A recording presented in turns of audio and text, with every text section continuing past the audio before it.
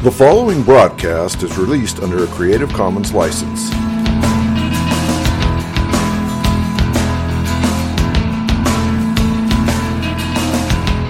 I believe in Jesus Christ, the only Son of God.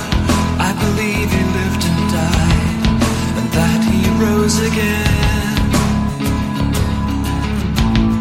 I believe and trust in Him.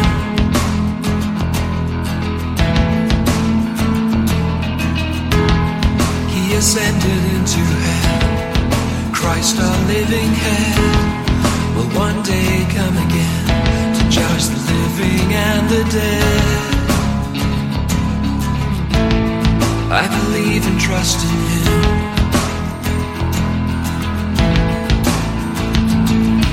I will trust in my Redeemer, sing of His love that lasts forever, know His full and sure salvation.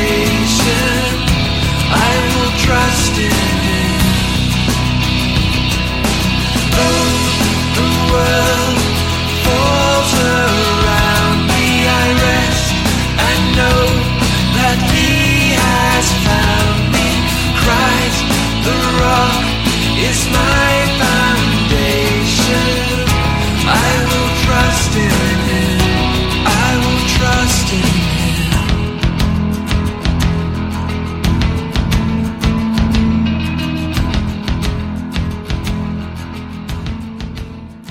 Welcome all to Pastor Yeshua. You've been listening to Creed by Richard Jensen from his album, Order of Service. By way of introduction, pastor is an acrostic which stands for preaching all salvation through one Redeemer. Our Redeemer, Yeshua, Jesus, is the Hebrew name for the Lord. It means Yahweh, the Lord, is salvation. Translated from Hebrew into the Greek language, the name Yeshua becomes Jesus. The English transliteration for Jesus is Jesus. This program deals with apologetics, questions on and about God, the Bible, and the Christian faith. I take questions and seek by Scripture to give answers and encouragement for everyone, including the tough-minded living in today's skeptical society. And now, let's join Pastor Yeshua. Up next is a 1-minute video entitled, quote, Family Matters, unquote. Here, as is so often the case, he targets our emotions by inserting multiple video clips and photographs of supposed family members arguing, fighting, and disagreeing, complete with, as usual, tears and suffering. We are reminded that people have their own opinions, character values, and differences. People have vested interests and want to be quote-unquote right. As a result, our emotions are rekindled by remembering the memories of broken relationships, alienation, and disinheritance. When the video ends and all the unpleasant recollections have come flooding back, we are told, quote, Jesus disagreed with loved ones, but He didn't disown them, unquote. So in this case, a historical error is supposed to motivate us all to get along with everyone, no matter how wrong or in error they may be.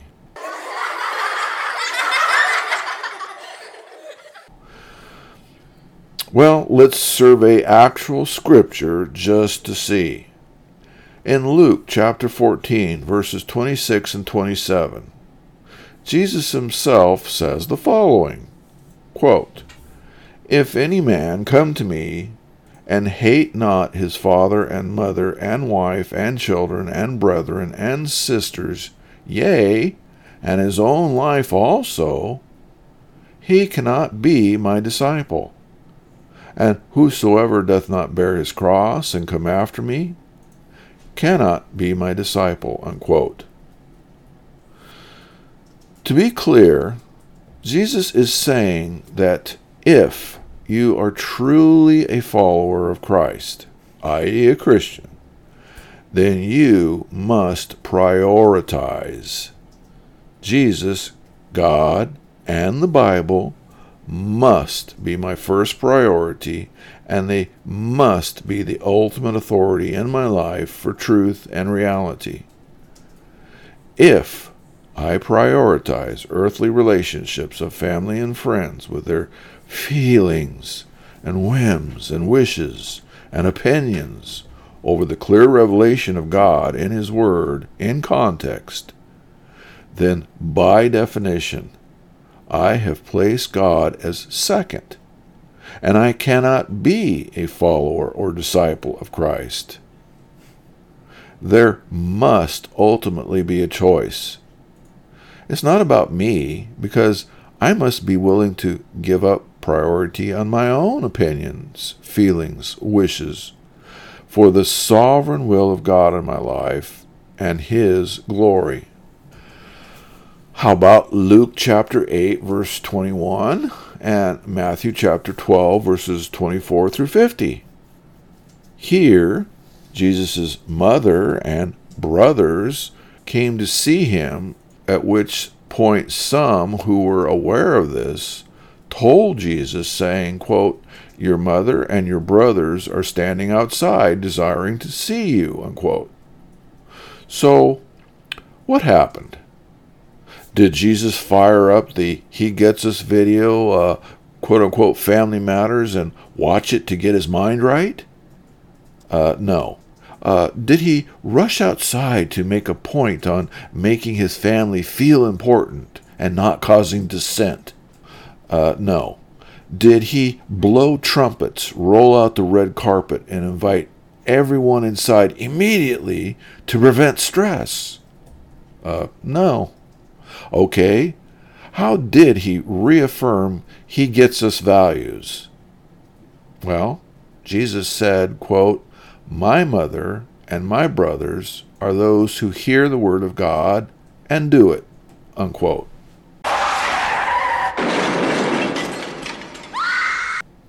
What? In other words, Jesus said that it is not those who are His biological brothers and sisters and family which qualify as His quote-unquote family? Jesus' family are in fact those who hear the word of God and do it? Well, this means that Jesus' family are those limited to people who have a living, abiding relationship with Him via faith.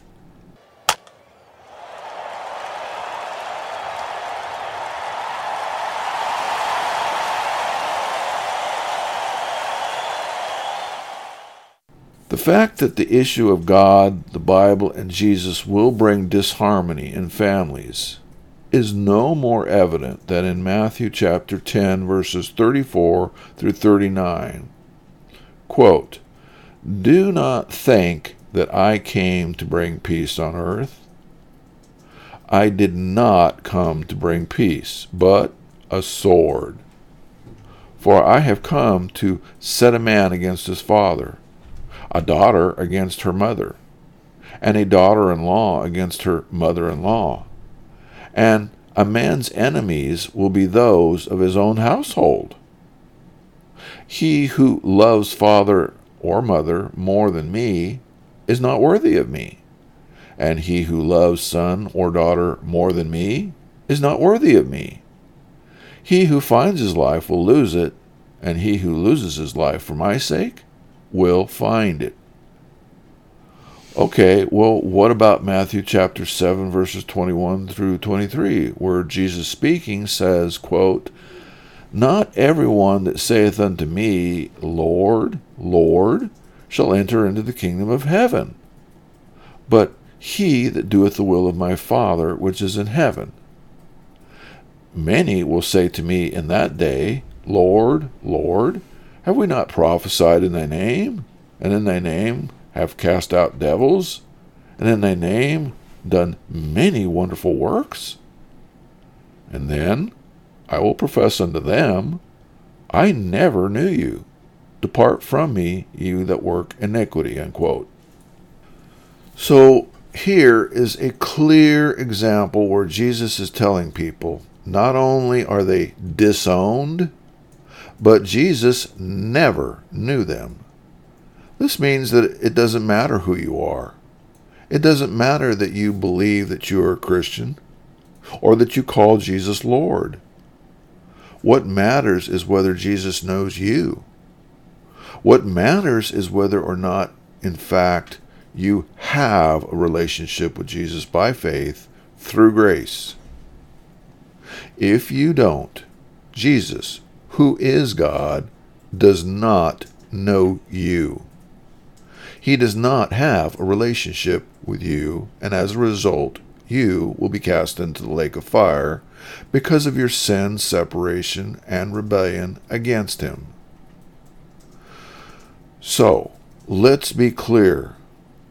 We should all endeavor, particularly if we're a Christian, to get along with family and friends.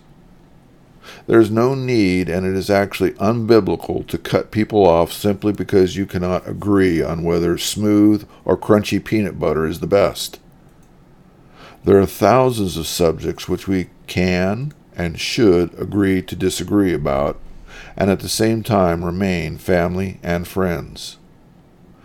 But when people's behavior and or lifestyle demonstrates ongoing, unrepentant sin and rebellion against the clearly revealed Word of God, we can, should, and must take a stand for God first and foremost above all other considerations. You see, the Bible makes it clear that our first and primary responsibility as followers of Christ is to submit to and glorify God in every aspect of our life. Accordingly, second to our own relationship and sanctification to the image of Christ, we are witnesses to the entire world, including our family, to bring them to Christ and to encourage them in their sanctification. Provided that we can sincerely do this and honor Christ, we can, and often do, show patience and long-suffering with their sin, just as God does with ours. But there is a general qualifying or disqualifying factor for Christian fellowship with sinners. The general rule is this: whether we are talking about family or strangers, as Christians, we are commanded to be salt and light. It is our job to encourage and confront those in sin with their sin and with the opportunity for repentance, reconciliation, justification, sanctification, and glorification. Provided that someone shows interest, demonstrates an aversion to their sin, desires change, or is otherwise open to God's calling, we should remain faithful to maintain an appropriate relationship with that individual in order to further their salvation. On the other hand, when it becomes abundantly clear that an individual is hostile to God, His Word, and or Christ, or that despite their claims that their repeated behavior of unrepentant sin and rebellion denies Christ and shames His name, then we can and should break fellowship with that individual regardless of our relationship to them. Jesus himself set the pattern by commandment for abandoning people who rebel against the gospel message and or Christianity in Matthew chapter 10 verse 14, Mark chapter 6 verse 11, and Luke chapter 9 verse 5. Quote, "And whosoever shall not receive you, nor hear you, when ye depart thence, shake off the dust under your feet for a testimony against them. Verily I say unto you, it shall be more tolerable for Sodom and Gomorrah in that day of judgment than for that city." Unquote. So, no, we are not obligated to engage in fellowship or relationship with family members, friends, or the general public simply because we are related to them, or they are quote-unquote family, or because the social situation dictates that two people should gather together for whatever reason. We are not indebted to endure criticism, negativity, insults, profanity, or other mistreatment as the price of being family, or maintaining appearances, or making others feel good, or photo ops. Jesus never suggested or commanded that we should tolerate abuse simply to be considered a good person. Abuse, suffering, and tribulation are part of the Christian walk, and we should not kid ourselves about expecting them. But the only time we should volunteer or allow for tribulation, suffering, and abuse is when we see biblical evidence of salvation, or God's kingdom is being directly furthered as a result. In conclusion, what did these 3 videos from He Gets Us teach about Jesus? Did we learn that Jesus was God? No. Did we learn that Jesus was the Messiah? No. Did we learn that Jesus came to deliver mankind from the universal condition of sin? No. What did we learn? We learned that Jesus was supposedly a quote-unquote refugee, and that on this basis we should pave a 6-lane highway in every direction for everyone and anyone to come to our country without question or process, so that we don't make the same mistake of persecuting Jesus. We learned that we need to dismantle or reform our entire current justice system, which is bent on using the same prejudices to victimize people today as they did to Jesus in his day, and replace it with blanket, undefined, quote-unquote radical love and quote-unquote forgiveness of everyone, even when they don't request it. Lastly, we learned that despite Jesus' supposedly enduring regular abuse from his family member,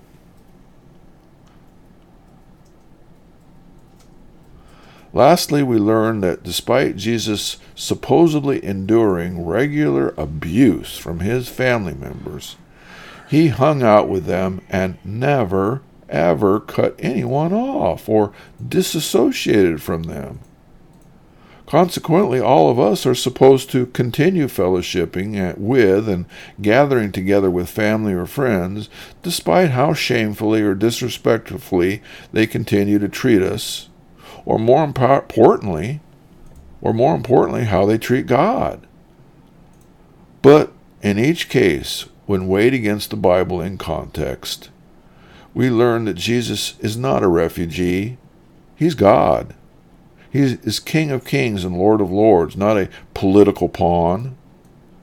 We learn that according to the Bible, Jesus is not forgiving everyone universally, including the devil and those who deny him as Lord. Jesus is forgiving those who are his sons and daughters through adoption. Finally, we learn that the ultimate truth and reality are dictated by God according to his word in context. These truths and realities are not ours to negotiate, deny, or argue. If others find it necessary to withhold or destroy relationships because we refuse to deny or ignore the truth, then that is their responsibility, not ours. As for the sincere Christian, we will serve Christ in the truth which he proclaims from cover to cover, and there is never any need to be embarrassed or ashamed because of it. This concludes this episode. Now, if you have any questions about God, the Bible, or the Christian faith, I encourage you to send me an email at pastor_yeshua@yahoo.com. That's pastor_yeshua@yahoo.com. The world falls around me I rest and know that He has found me. Christ, the rock, is my foundation. I will trust in Him. I will trust in Him. I will trust